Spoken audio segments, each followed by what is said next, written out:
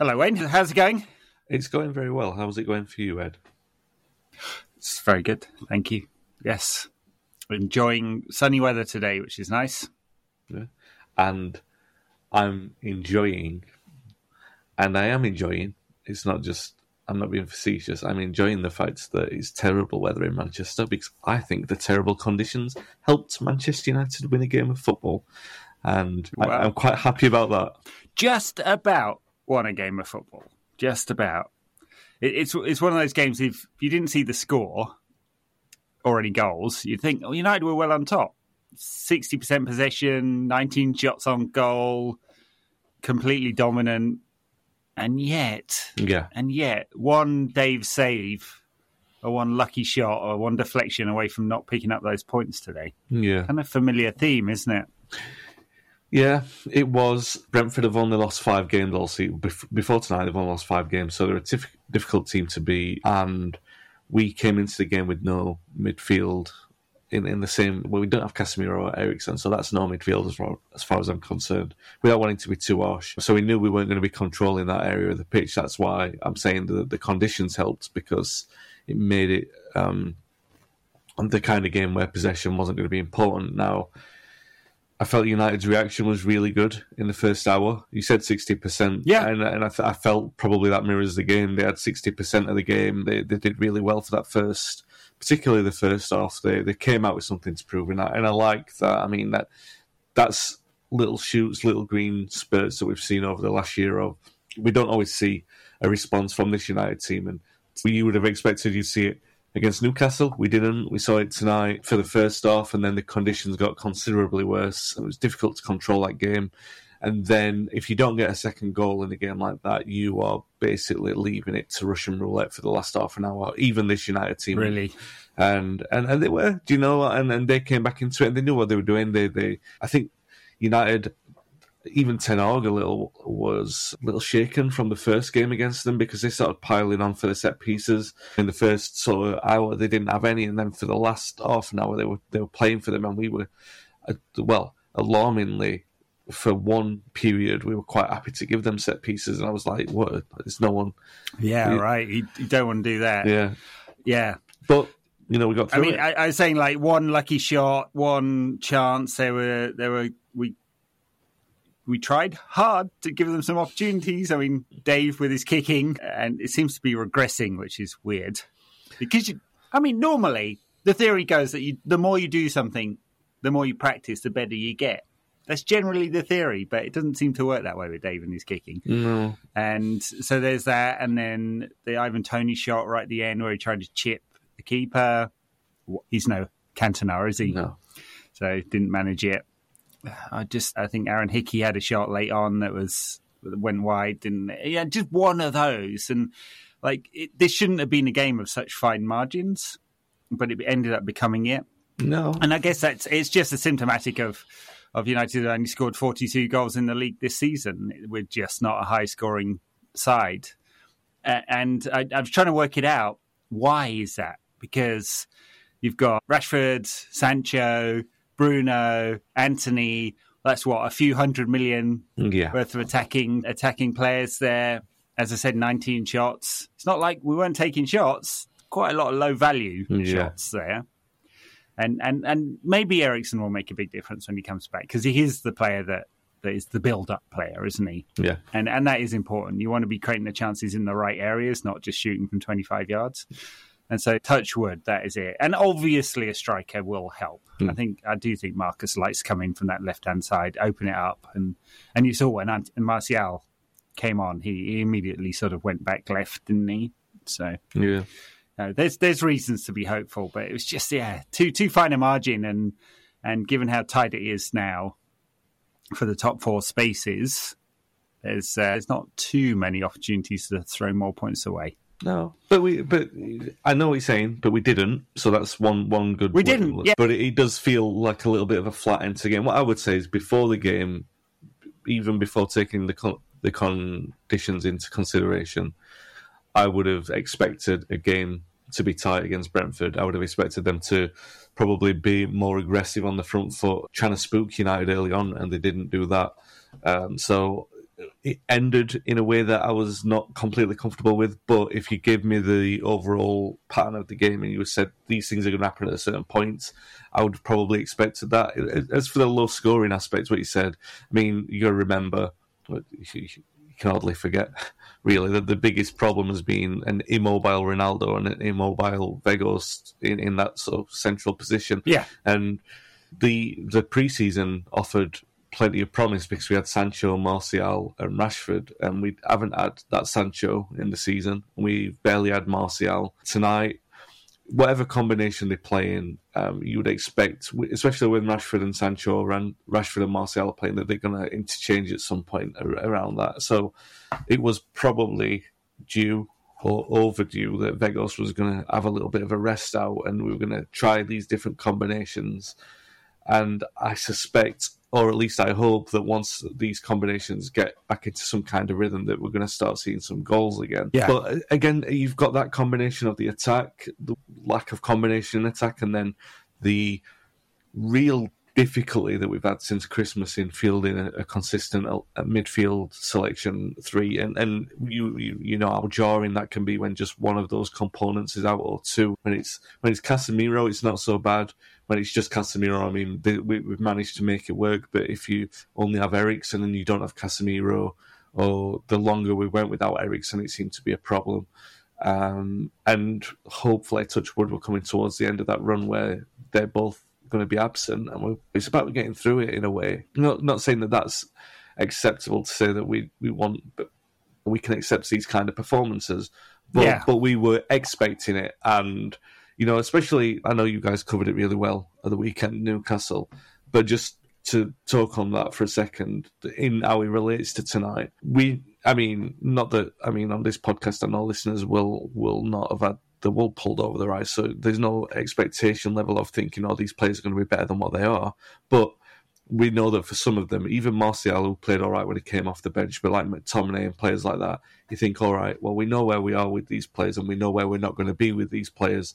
So that's the level of expectation to get through the games like tonight and get the win on the board. And while I'm saying that, while it sounds like I'm being critical of McTominay, I think he was man of the match tonight. So. He was excellent tonight, He was excellent, and he definitely can produce those performances. Not all the time, and we know his limitations. And you're totally right, yeah. When we're without Casemiro, we lose control, and when we're without Eriksen, we lose the ability to build through midfield in the same way. Yeah. And they are big losses, and we paid a heavy price for missing Casemiro. I think of all those away defeats that we've had this season, it's only the Liverpool game that he actually played in, or the sort of important away defeats. And it's definitely become a pattern, United's poorer performances away from home. And so there's been a mega loss, and he's missed 7 games through suspension and 2 halves through red cards for a little tickle and a little bit of a late challenge, and it's not like he punched a ref, is it? Right. But he missed about the same amount of games for it. So yes, definitely mitigating circumstances that Casemiro will be missing for the Everton game at the weekend, but then he's back refreshed, I guess. Eriksen was back in training this week, so he can't be that far away. Maybe a couple of weeks. We might get him for the last 10 games of the season or something like that. I think that's a massive bonus, isn't it? Martial, we know how much more dynamic United can be with him in the team, but he's a 8 out of 10 or a 2 out of 10 player, nothing in between, or he's injured. So it's not like we should pin our hopes on him, but you never know. Yeah. You never know. So, I'm definitely not. I mean, it's important 3 points. I'm not down, even though it was a middling performance, wasn't it? They just didn't put all the elements together. Good first half, second half kind of dropped off. Yeah. But 3 important points, got through it. You said like 25 shots. How can that even be remotely accurate when Anthony had 35 of those curling efforts? Yeah, I know. But the conditions sort of set up for that kind of thing. As you said, with the Brentford player trying it at the death, his was even worse. Yeah, funny thing, he's taken a lot of criticism this season, Antti, but I still think he's a kind of important player for United. I like the fact that he carries the ball. Now, I think we'd probably want him to beat a man more often than he does, and he doesn't actually beat his man very often. Maybe it's confidence, maybe it's the lack of pace. But he does carry the ball into some important areas. Him and Dalot seem to work together. Dalot was underlapping a lot in that first half. It gave United an extra man in midfield. I thought that was a kind of important tactical aspect. He's very comfortable doing that. Anthony will go wide, and then sometimes they're swapped over. So it does feel like a good combination. I thought Anthony was actually pretty good against Newcastle, and I was surprised he went off. Yeah, me too. Yeah, I agree with that. So. On the other side, Sancho, I want to see him given a run of games over, even if it means putting Rashford in the middle, because I still think he'll score goals like tonight, and you'd rather have that problem than Weghorst. And I'd rather give Sancho a run than Weghorst at this point. But I don't know. I've seen a lot of criticism for him as well, but I feel like, and I've been more critical of Anthony than what you have this season, but I feel the criticism I feel like maybe I've been a little bit harsh on Anthony, but I don't feel like maybe I've not been harsh enough on Sancho. I don't know. We've given him a lot of slack. The club have really looked after him, and we don't know if those problems are ongoing, but I think it's fair to say that if he's back in the side, we should be expecting better performances, and it's like he runs around, and if he doesn't he's not really a problem solver. He goes back to plan A, and if plan A doesn't work, he spins around and tries plan A again. And you want players in those positions to have a whole box of tricks to get through. And I know it's maybe a similar thing like you were saying to Anthony, but at least Anthony does do different things. I mean, the shot is the same shot, but he does try different things. He does try and open the game up, and Sancho's very much he has to go back to that position. If it doesn't work, he's going back to that same position to try and start again, and it's quite. And it's frustrating for him, and it's frustrating for us to watch as well at the minute. When he first came back in the first couple of games back, I saw him take on a player a couple of times, and even use his left foot, which is not. He's not a touchline hugging winger who's going to whip in crosses from the left. That's not him. He's much more of a kind of wide creative player, but at least it gave him another option when he did that. Yeah.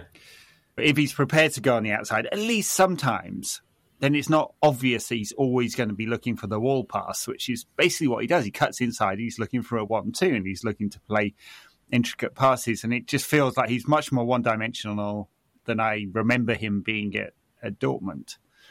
Somehow. Yeah. He's a much better player than this. I mean, it's not like at this stage, nearly 2 years into his United career, we can say he's definitely going to somehow make it, because right now, looking at his performances across those 2 years, you'd say he probably isn't. And I can't put my finger on why at all. It's definitely a big step down from his performance levels in Germany. Yeah. Well, the one thing I will say, again, like earlier when I'm being critical on McTominay, I do want to end with a caveat, and a positive caveat, is that all of that conversation that you and I just had, we could have had that. We could have just been talking about Marcus Rashford for the last 3 years. So, so we've got the manager, and the players got the skill set. It's just hopefully about that kicking on, a good summer behind him, and getting that proper chance. Maybe if he gets a good pre-season behind him, obviously there's no international tournament this time round, he might have a full summer's rest, a full summer's pre-season with United, and then free of the kind of shackles that have been burdening him this season, he might hit the ground running next season. That's the hope, obviously. Yeah, he's a little bit of a concern, but more of a concern really because of the fact that it costs so much money, and you're looking at him thinking, well, if he's not going to make it, do you move him on and try and liberate him? That'd be hard. Exactly. Do you know what I mean? He's on a mega wage as well, because he was very well paid in Dortmund. Yep. So, yeah, it's the trap, isn't it? As Chelsea are going to find out, if the players don't work out, at least with United they stick them on 5 years plus one, not the 8 years plus one that Chelsea have. The genius that is Todd Bowley has managed to construct. Well, he's making a lot of good decisions. He's had a lot of good decisions at Chelsea being made at the moment. That's a manual of how to run a football club, if ever you've seen one. Wow. It's special, isn't it? It's special. Quite special. Yeah. Yeah. Well, anyway, back to Sancho. I'm fingers crossed for the lad. I mean, he's got a good coach in Ten Hag, who is not going to chuck him under the bus. He's obviously is willing to wait and be prepared and do the right things. Is very, very demanding. Yep. I mean, I don't think there'll be any lack of clarity about what he expects of him. So, and if after the break, the pre-season, touch wood, no injuries, and he has another poor season next season, then yeah, of course United are going to go, well, okay, maybe he can try his luck elsewhere. Until then, yeah, it would be very nice to have him fit and firing. I think these last 10 games. It's possible it can be done. A word of praise as well, because we don't know what's going to happen with Luke Shaw, how precautionary that substitution was. But Malacia was fantastic when he came on. It was great. It was really good. And yeah, I had that concert, again, flashbacks. What happened at Brentford, Martinez and Malacia there together. I'm thinking, oh God, here we go. But no, they dealt with it magnificently, and I liked, you know what I mean, you don't know with players and the temperament how ghosted that they are by, how spooked they are by those kind of incidents, and they were both really aggressive about it. They both played really high up the pitch, which obviously is for the better because you don't want them playing really deep, susceptible to crosses, but they played it right. Obviously it's a tactical move to do that, and you would expect United to do that at home anyway, bullishness against Brentford, but they did. And it's, you know me, on this podcast over the last couple of years, it's kind of like anything that can be taken for granted or was previously taken for granted that we see now. I think, no, I want to give it fair credit because, I mean, even when you see it play like we did against Newcastle, you realise that all these things cannot always be taken for granted. So to see, I don't know, would you call it a semi-comfortable 1-0 win against Brentford when we needed to squeeze the win out? I'm taking it as a sign of progress. So, yeah. What did you think of Sabitzer today? He's kind of an interesting player, isn't he? I'm struggling to know what to make of him because he's not a pure defensive midfielder. He uses the ball better than just a water carrier. And he's not actually that dynamic. It's not like he runs around putting tackles in all the time. I don't know what to do with this. You've put me on the spot because I was hoping that I'd just reserve my judgment until the end of the season because I don't know. I was excited. I was confident when he came in that from what I'd seen of him previously, that it was better on the ball than Fred and McTominay. And I think that's evident. I think he's more responsible or pragmatic than both of them in terms of... So here's a thing that I would say, again, not to harp on about Casemiro and Eriksen, but one thing that they share that none of our other players seem to possess is a real care of who receives the ball. And what I mean by that is... You have a lot of our players who they want the complete pass, but it doesn't always seem apparent that they're bothered about where they play the teammate into. As long as the pass gets complete, it doesn't matter what situation the teammate's in. Whereas Casemiro and Eriksen do care because obviously they're looking at the next phase of the move. And even Fernandes, and I wouldn't change him. I wouldn't change Fernandes. This isn't necessarily a criticism. Where he's trying the Hollywood pass, he's trying to find the breakthrough. He's not necessarily thinking, what's the best pattern that I can develop here? Whereas Casemiro and Eriksen are a lot more responsible because of their experience at the top level and the teams that they've played in to like finding space for each other and appreciation of teammates' movements and everything. I don't think you always see that with the rest of our players. I do think you do see that with Sabitzer. I just don't think he's as good as Casemiro or Eriksen, and I think that's where my kind of thing is like he's a good step in for those. If you want to bring Eriksen off for 30 minutes, then Sabitzer's a very capable player to come on and replace him for that 30 minutes. However, if you want him to replace him for 10 games, it's a difficult conversation to have then. That's where I am with him. Yeah. I don't know if I'm being unfair because I do like him. No, I think that's fair. Yeah, that's kind of why I was saying I wasn't sure what to make of him, really. He's good at quite a few things. Yeah. But I'm not sure he's great at anything. Yeah. And so it's one of those players where you're like, he's nice to have around the squad. But so is Scott McTominay, and so maybe he's just a body. You'd kind of hope in the summer United look for another really top-class midfielder because the drop-off between Eriksen, Casemiro and the rest is too high. Yeah. But in which case there'd be too many bodies. possibly in midfield, especially if you want to leave any room for any of the youngsters to have some game time next season. We'll see. We'll see what happens. United's issue is somewhat compounded by, and I don't want to sound defeatist because we've only had them both for a season. Their ages. United can't be looking to saying this is a good option B for the next 2 years. Ideally, and I know everyone will say, financial position dictates this isn't going to happen, but ideally United need to be in a position where the player that they bring in is one who's ready to take over from Eriksen and Casemiro moving forward. Not next season, obviously, but groomed for that takeover, whereas historically, and as I say historically in the last 10 years, United don't do that. They bring in a player who will be a good B or C player, but we've got plenty of those. And, what happens in 2 years when Casemiro is getting on and you need that A player again? You need to be preparing for that. Now, I'm sure Ten Hag is. It's just whether or not we can find those players. I mean, people will say immediately Bellingham's an obvious one, but he's A+ to go in there immediately, isn't he? We're talking about someone being groomed for that position. It's a very difficult transfer. Bellingham's a very different player to Eriksen, but he's the player he would replace, basically. I mean, I don't actually expect that one to happen because I'm not sure, unless the takeover is completed in time, which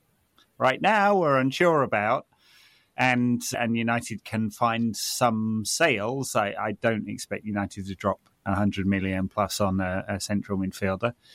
It wouldn't really fit with the financials right now. I mean, A, there isn't the cash. Yeah. Literally isn't the cash, although a sale would obviously solve that problem immediately. And B, the financial fair play position is tight. I don't think it's quite as tight as some people in the media have. I mean, I'm obviously don't have full view of United's position, as in like what are the payments, but back of an envelope, how much United have spent over the last 3 years, trying to work out what the FFP position will look like. And it's a bit complicated because there's a sliding scale now in European competition. We just need 9-year contracts. So, that's what we need. 9. Yeah, that's 9 plus 3. No, that's what I mean. Like, not taking that into. That's genius. Let's do it. Why not 10? Exactly right. But that's what I'm saying. Just disregard because I'm just waffling about the hypothetical of what United actually need in that sort of next period. And obviously this is like, we're talking about a club that are perfectly in their groove and with a better squad dynamic than United have had for the last 6 years. So I'm talking about the midfield area because that's the area we're currently talking about on the podcast, when you can make that argument for every area of the squad, really. And needing to upgrade to A+ areas where, I mean, Casemiro and Eriksen are good enough to chat. Well, they're in a team. They're the area in the team that's good enough to challenge for honours, whereas maybe we don't have that in other areas as well. Yeah, fair. Right, but 3 points. Yeah. After the disaster was Newcastle, that's important. Momentum back. We've got Everton at the weekend, who are dreadful. Yeah. Although, I mean, they have managed to pick up some fortunate points recently. But you did Everton at home at Old Trafford, where we've been pretty good this season. You'd imagine that is another win coming into the European games. So. Well, that's confident, Ed. Let's call that a rhetorical question then, shall we? Yeah, you would imagine. Okay, yeah. Think I'm praying for a rainy day on Saturday for the same reasons of tonight. Eriksen might be back in the squad. It might be optimistic for that one, so we're likely to start with the same kind of composition. But if we have a strong defence and show or Malacia, that's fine. And if we have a strong attack where we don't rely on Weghorst and we've got that vibrancy in attack, I think you can gloss over some ills as long as other areas of your team are dynamic enough to compensate. So if we've got a dynamic front line who are moving about all over the place, then the accuracy of the passes in retaining possession might not be too important so long as we are. The only issue is that I think Sean Dyche will be coming for a point. I think he'll be unapologetic about that. I think he'll think that Everton are well schooled to be able to frustrate United, and he's got every reason to believe that. So, I mean, Burnley have pulled it off at Old Trafford a few times. He's a master of doing that. He's got some good results against us in the past. So, I think he'll have every reason to believe that he could do that. So, and of course, when I say because this is, again, with the caveat, because if there are any Everton fans listening, and they'll be saying, oh, well, we want to win as well. Well, of course, what I mean is you'll want to frustrate, and then in the last sort of half an hour or so, like Brentford did tonight, the game is there to be won.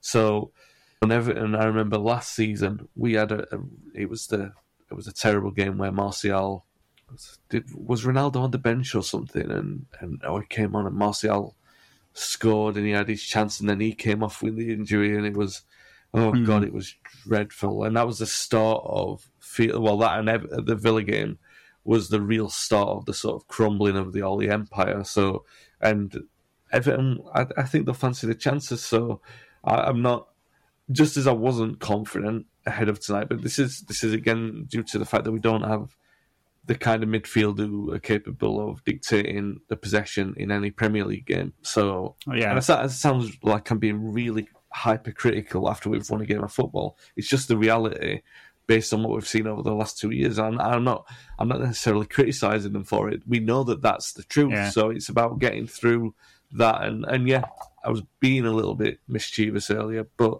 if the elements are in our favour, because if they're sitting back deep, United are going to need to hold on to the ball and break down. But if the weather's crap and they're forced to sort of kamikaze the ball around, then that can help Rashford's sort of thunderball efforts. And do you know what I mean? We'll see on that, the weather front. Although, Manchester can normally be relied upon to deliver on that front. Hang on, I'm going to check while you're talking. Yeah, that's it. Go get on Apple Weather and look at the hour by hour for Saturday. Yeah. They're very, very functional in midfield, I'd say, with Everton. Yeah. So they played Onana, Doucouré and Idrissa Gueye against Spurs, and they barely played a pass between them. Yeah. It was just really attritional and just relied on Michael Keane's special at the end. Presumably, Agent Keane will not be trying to smack one into the top corner at Old Trafford. Yeah. He better not. He just got himself hero status with that last that go out. Yeah. Not quite. I tweeted and I thought he'd get more retweets than probably the 10 that it managed. That it was the best goal he ever scored for Manchester United.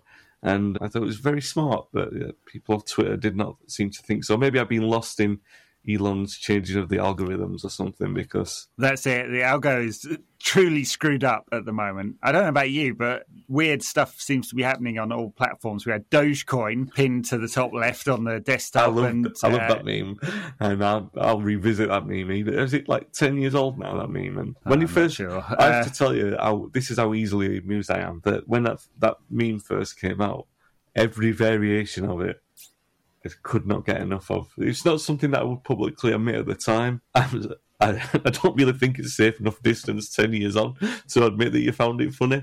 But I did find it funny when I logged into the web browser and I saw Doge in the top left-hand corner. I'm like, what are you doing, you crafty little so-and-so? And then I saw it was like Elon's thing. I thought, oh, yeah, that's quite funny. But yeah. That's what he does. He uses his platforms to push whatever agenda he's got. And then... I don't know about your timeline, but absolute random nonsense. They seem to have taken away the little retweet. It was retweeted. So now my timeline is just full of nonsense people are retweeting, and I can't tell whether it's retweeted or I'm following someone that I didn't mean to follow. So I'm spending a lot of time trying to clean my timeline up. Yeah. The joys of Twitter. Yeah, beautiful platform. I love it. Absolutely no problems at all, yeah. Always a really civil conversation, I think.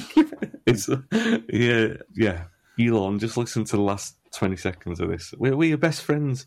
We love that platform. No gremlins, and yeah, it's beautiful. And I don't know why you didn't buy United like you promised you were going to. I know. Well, it's because he spunked all his money on Twitter so he could work it perfectly. Yeah. Well, a bit of a challenge when you fire everyone, I suppose. Going off on tangents, yeah. I have not been impressed once when I've seen Everton this season. Not that I spend all my time watching their games. No, of course. So no, but obviously they've been bad to necessitate the sacking of a manager, and they must have been bad to necessitate the hiring of Sean Dyche. If you've gone from Carlo Ancelotti to Sean Dyche in less than a generation, then your objectives of a football club have become drastically different than you had hoped they would be. And this is the thing, though. It's certain teams like Eddie Howe. Like I've got I shouldn't admit this in public again. This is worse than Dogecoin. Doge, not Dogecoin. The meme, not the big. So I don't want to say begrudging respect because I think that's too strong. But the Eddie Howe thing, right? I think that, you turn up to a game and you're like, oh, it's an Eddie Howe team. And before, I'd get frustrated because they waste time and they're horrible to play against. But now I'm like, do you know what? They've got into the top 4 playing that. They haven't invested loads and loads and loads of money.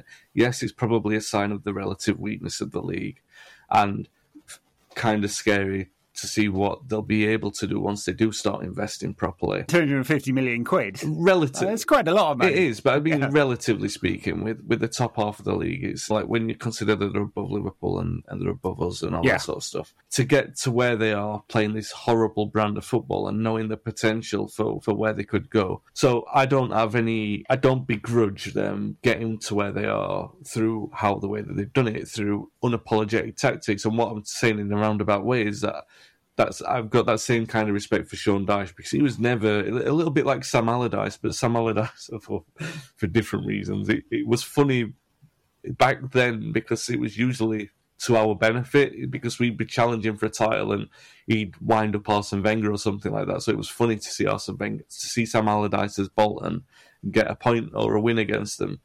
So it's a little bit like that now with Sean Dyche that I don't mind him as much. I will mind him on Saturday. It'll wind me up, no doubt. But yeah, I don't know. Everton were a strange one because they were meant to have loads of money and they were meant to be like leapfrogging into this next position, and then all of a sudden they're going to be failing FFP and everything. I don't pretend to know the ins and outs of what's happened there, only to see that it's been a complete disaster. They spent 500 million quid of the owner's money on really, really, really bad purchases. So that's what happens when you keep spending lots of money on players that don't work out. Eventually it catches up with you, which is kind of part of United's problem And then you hire Sean Dyche. Well, I guess they bought the players that might fit with the Sean Dyche system, talentless cloggers. Most of them. Wow, you said that.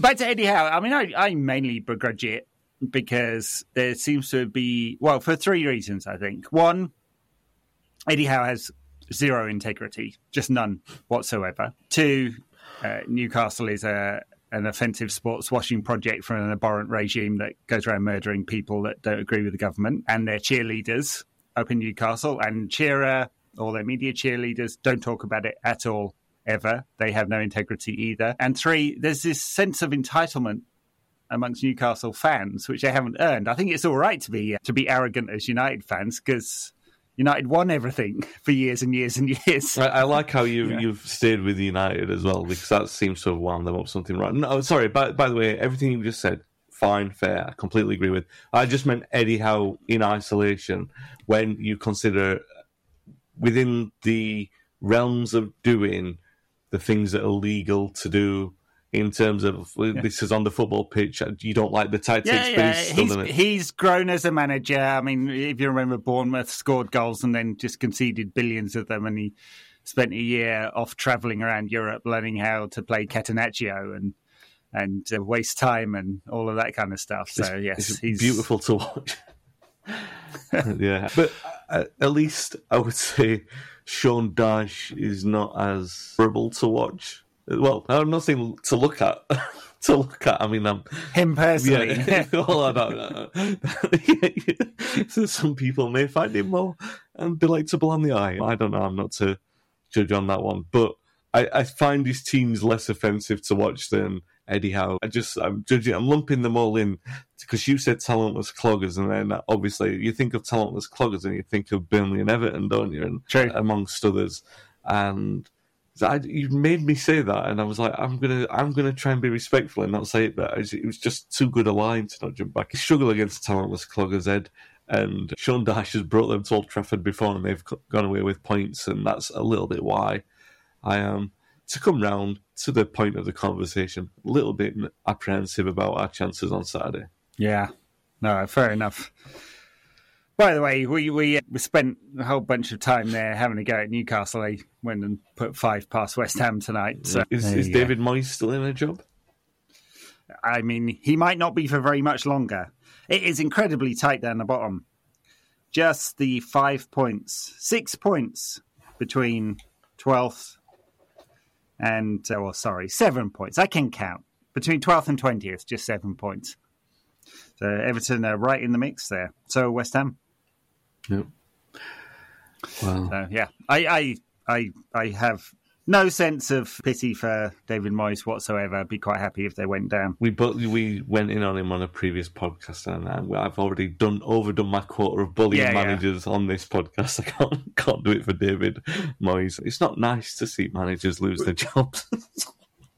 So we don't find any joy in it. No. So no.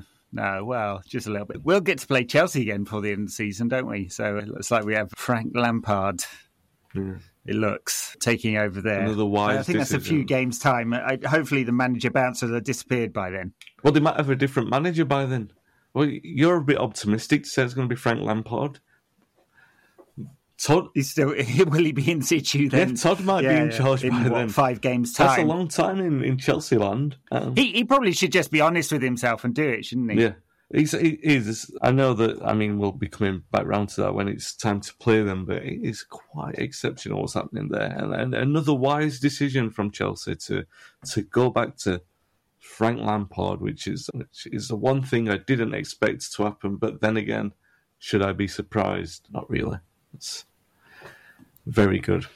I mean, it's amazing. You've got Nagelsmann, Pochettino, Zidane, and Luis Enrique, all out of work, all available, no compensation has to be paid. Presumably, we'd all quite like to work with a mega squad of very expensive players and live in West London. And there's lots of things that are attractive about that job. And they're appointing Fat Frank. I don't know, though, because there's some logic there somewhere. No, because, like Spurs, people forget before Conte took the job that I don't know if people forget that for the last couple of managerial appointments, they've had real problems in actually getting someone to take that job. They had a couple of people sort of turn it down. And Spurs have, yeah. So I'm saying is, I know Chelsea are in a position where they've got a lot more money, and you would say that the chances are generally better at qualifying for the Champions League than what Spurs are, but they're not in that dissimilar a position at the moment. I think a lot of people, don't get me wrong, there are plenty of short-term coaches looking at that saying, I won't mind a £15 million payout. But I think there are some coaches like Zidane he's got a peculiar but very obvious exalted reputation with what he's done. You don't quite know how good he is as a coach, only that you know that he's won some seriously good trophies, and that should say a lot. But would he want to go to the melting pot of Chelsea, where that's 50-50, isn't it, really? You don't know how well that's going to go for Zidane. There's no guarantee that that'll go well for him. There's no guarantee it'll go well for anyone because it's such a mishmash down there. So, yeah. Well, I mean, you could be in a situation very soon where there's 3 state-owned clubs in the Premier League with all the skewing effect that has. I mean, if I was a betting man, I'd say that's the probably most likely outcome. And then Arsenal, Spurs, Chelsea, Liverpool, and some others all chasing that 4th Premier League spot. So, yeah. Attractive job, but one that comes with some risk. And the one thing that Chelsea seem to have done is that they've worked out that if you're going to give a coach a very long contract and pay a lot of compensation, you should probably have a clause there that you can fire him for not quite as much, rather than have to pay out the full 5 years of his contract. They did at least do that after paying £17 million to release him from his contract at Brighton. Yes, do you know what, though, as well? And I know we've gone so far away from United. There's got to be United topic we can return to close on. But we're talking about little victories for provincial football clubs, and I've been disparaging more than you to the Burnleys and Evertons of this world. So let me congratulate, in a non-condescending way, Brighton, because how well they did to just sort of get on with the nonsense and flourish in the way that they've done. That obviously, all the people at Brighton, anyway, and I know a couple of people who work there, who work so hard to make that a properly run football club, and how despondent they all were when Graham went to Chelsea. So, you know what I mean? And the risk that all that sort of falls apart or regresses. So to see them rewarded in the way that they have been, and to see them play probably even better football than what they did under Potter at times. The FA Cup game they played against Liverpool where they absolutely tore them to bits. And is it Matomo, the winger that they've got? Yeah, Japanese winger. Great player. Fantastic to watch. Ferguson, both of those players I'd love at United, by the way. The scouting's magnificent. The support is magnificent, and they really deserve it. So while we're all having a bit of a laugh at Chelsea, let's all compound that by saying, look how well Brighton have done to rub their noses in that as well. But not that I begrudge Potter, again, not begrudging some managers. I don't begrudge him taking that chance, but I'm delighted for Brighton that they didn't suffer because of it. Yeah, a very well-run club, clearly, obviously. And so they just seem to... Trossard went and Mitomo comes in, scores a whole bunch of goals, and they sold Cucurella for a ridiculous amount of money. And just brought Estupiñán in, who's a very good player as well. Talking of provincial clubs and coming back to Chelsea, they were a provincial club 20 years ago. Wow. And now they are the third best team in West London. No, they were then too, weren't they? They were third best team in West London then. That's their rightful place. The more things change, the more they stay the same. Okay, United. Have you talked about Luke Shaw? Does he deserve a new contract? What do you feel? Well, he's got the new contract. I mean, I think the thing is, he really clearly has to believe he's under pressure for him to pull out his best performances. And he's got an injury tonight, but he's been relatively injury-free this season. And he had the kick out the backside early in the season, didn't he, with Malacia coming into the side, and I seem to have spurred him on.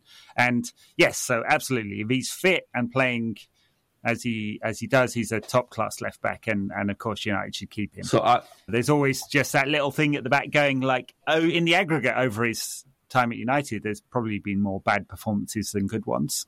Yeah, but in the last 2 years, he's been excellent. Yeah, so. It's just an interesting point because we're coming up to that point in the season where renewals will be on the board. Obviously, Rashford's another one. I don't quite know. I might have missed it at some point. The reported salary for Shaw, if it's a massive bump up or something. Obviously, that's the one that they'll be talking about with Rashford if it's going to be a big bump. I look at 12 months ago, and I love Marcus. He's like, obviously, I adore him, and we've talked about him loads of times and how much it means, how much more it means that he's a local lad, and especially everything that he's done and all that sort of stuff. But I do find it, I guess, amusing in some respects that 12 months ago we'd be talking about whether we'd be lucky enough to get a contract at all, never mind one with a massive salary bump, which he's likely to get. And I'm just curious where the club are at the moment in terms of a lot of these players, like Rashford, like Shaw, who've suffered ups and downs, and whether we're still, you're still looking at them thinking, again, I don't want to, this is not being critical to Rashford at all, but when he doesn't score, as his performance level being magnificent this season, he's still gone missing sometimes. He's still looked our most likely player sometimes, so I'll give him cutting the slack on that. But against Newcastle, for example, and against Liverpool, he's been anonymous in some of those big games, and it's kind of like those are the games where you want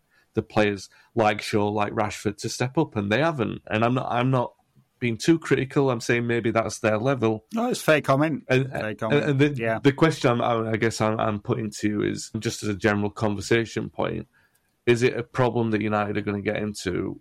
What they're not really, maybe they're sleepwalking into it, where there's a lot of these players that they might offer big new contracts to, who might be good enough for Champions League squads, but United's ambition over the next 3 or 4 years is to move beyond that, and we don't want these players to be the headline acts of a team when, you know what I mean, if they're Champions League level players. Yeah, you make that. I think that's okay with Rashford and Shaw.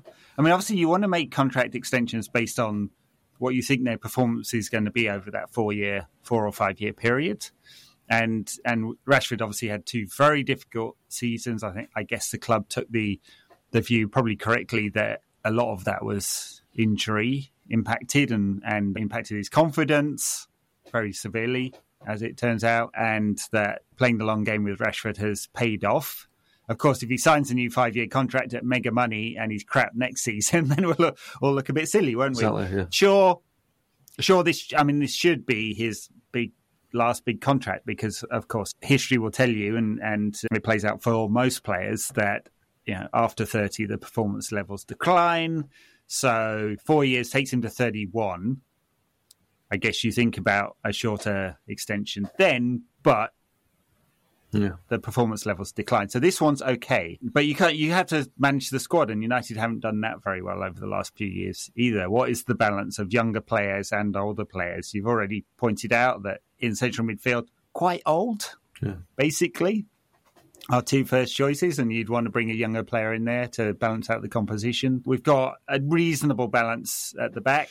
Obviously, Dalot's young, Malasia's young, Martinez is young. They maybe if Maguire goes, they bring in a younger central defender. Yeah. We'll see on that one. So, but you're right. United haven't made these contract renewals based on merit in the past, and we should be suspicious. I mean, Shaw has got a contract in the past. Probably hadn't earned it, really, but it was this policy of retaining the asset value. Same with Phil Jones, not having to go at him, but that happened. He got a contract when he hadn't earned it, and probably Anthony Martial as well, who got that 5-year contract and definitely hadn't earned it. It was all based on some theoretical value that may come in the future. Yeah, but De Gea as well, it's another one where obviously he's up for renewal at the moment. And I'm not saying that not any of these players don't deserve to be at the club. I'm just looking at like the next sort of the medium to long term thing and saying, if you saddle yourself in saying these players are going to be your definite starters or your headline acts for the next 2 or 3 years. De Gea feels really marginal to me, that one. I mean, there's just too much of his game that it doesn't feel like it's kept up with the times. Yeah. So his actual data is not very good this season. I mean, he's pulled off miracle saves.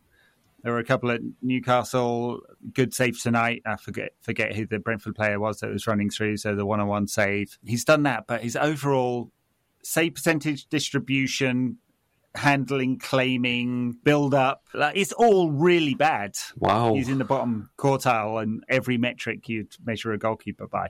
You were harsher on him than you were on Eddie Howe. Good grief.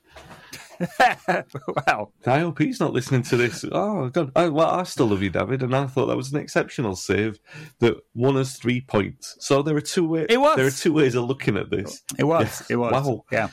No, but I know because of the point I was making originally about that's the position that United are in. I mean, they have reportedly put an offer on the table, and it is a reduction in terms, which I guess is sensible from United's, and not even from a business aspect, from a long-term planning aspect.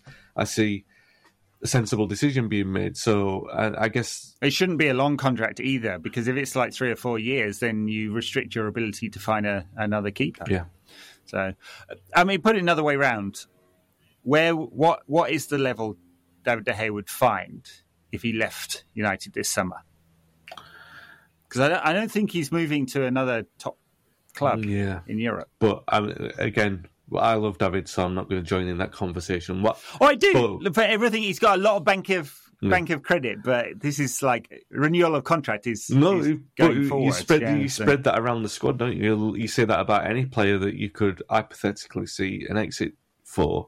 Martial, McTominay, Fred, Sancho, even Wan-Bissaka, Dalot, players that you want to sort of have a good push in the side. Maguire, and you look at me, it's hard to envisage a team that's going to challenge for a title taking one of those players off our hand. Let's be as fair as that without being too critical. I think Maguire would fit in really well in Eddie Howe's Newcastle, and I think he should be at least 100 million to that lot. Well, yeah, it's like using the Longstaff principle. There was it 50 million they quoted for him. Then I think 100 million is fair, and he does. He's actually. You make a joke of it, but he does fit Eddie Howe's brand of football, and he probably would be very good at Newcastle. Because he's not a defender without his talents, and he's probably, let's do it, Eddie. Make our day. Are you listening now, Eddie? Because obviously you are. And we've been probably unlikely, but you never know. We've been full of praise for you for the last hour, as you could tell. Make our day. Just reward that praise with a 100+ million bid for Harry Maguire. Solve everyone's problems. All right. I think we should cut this nonsense short, shouldn't we? Good speaking to you, Wayne. Thanks, listeners. Enjoy United versus Everton Let's hope for a fine victory for Eric's lads.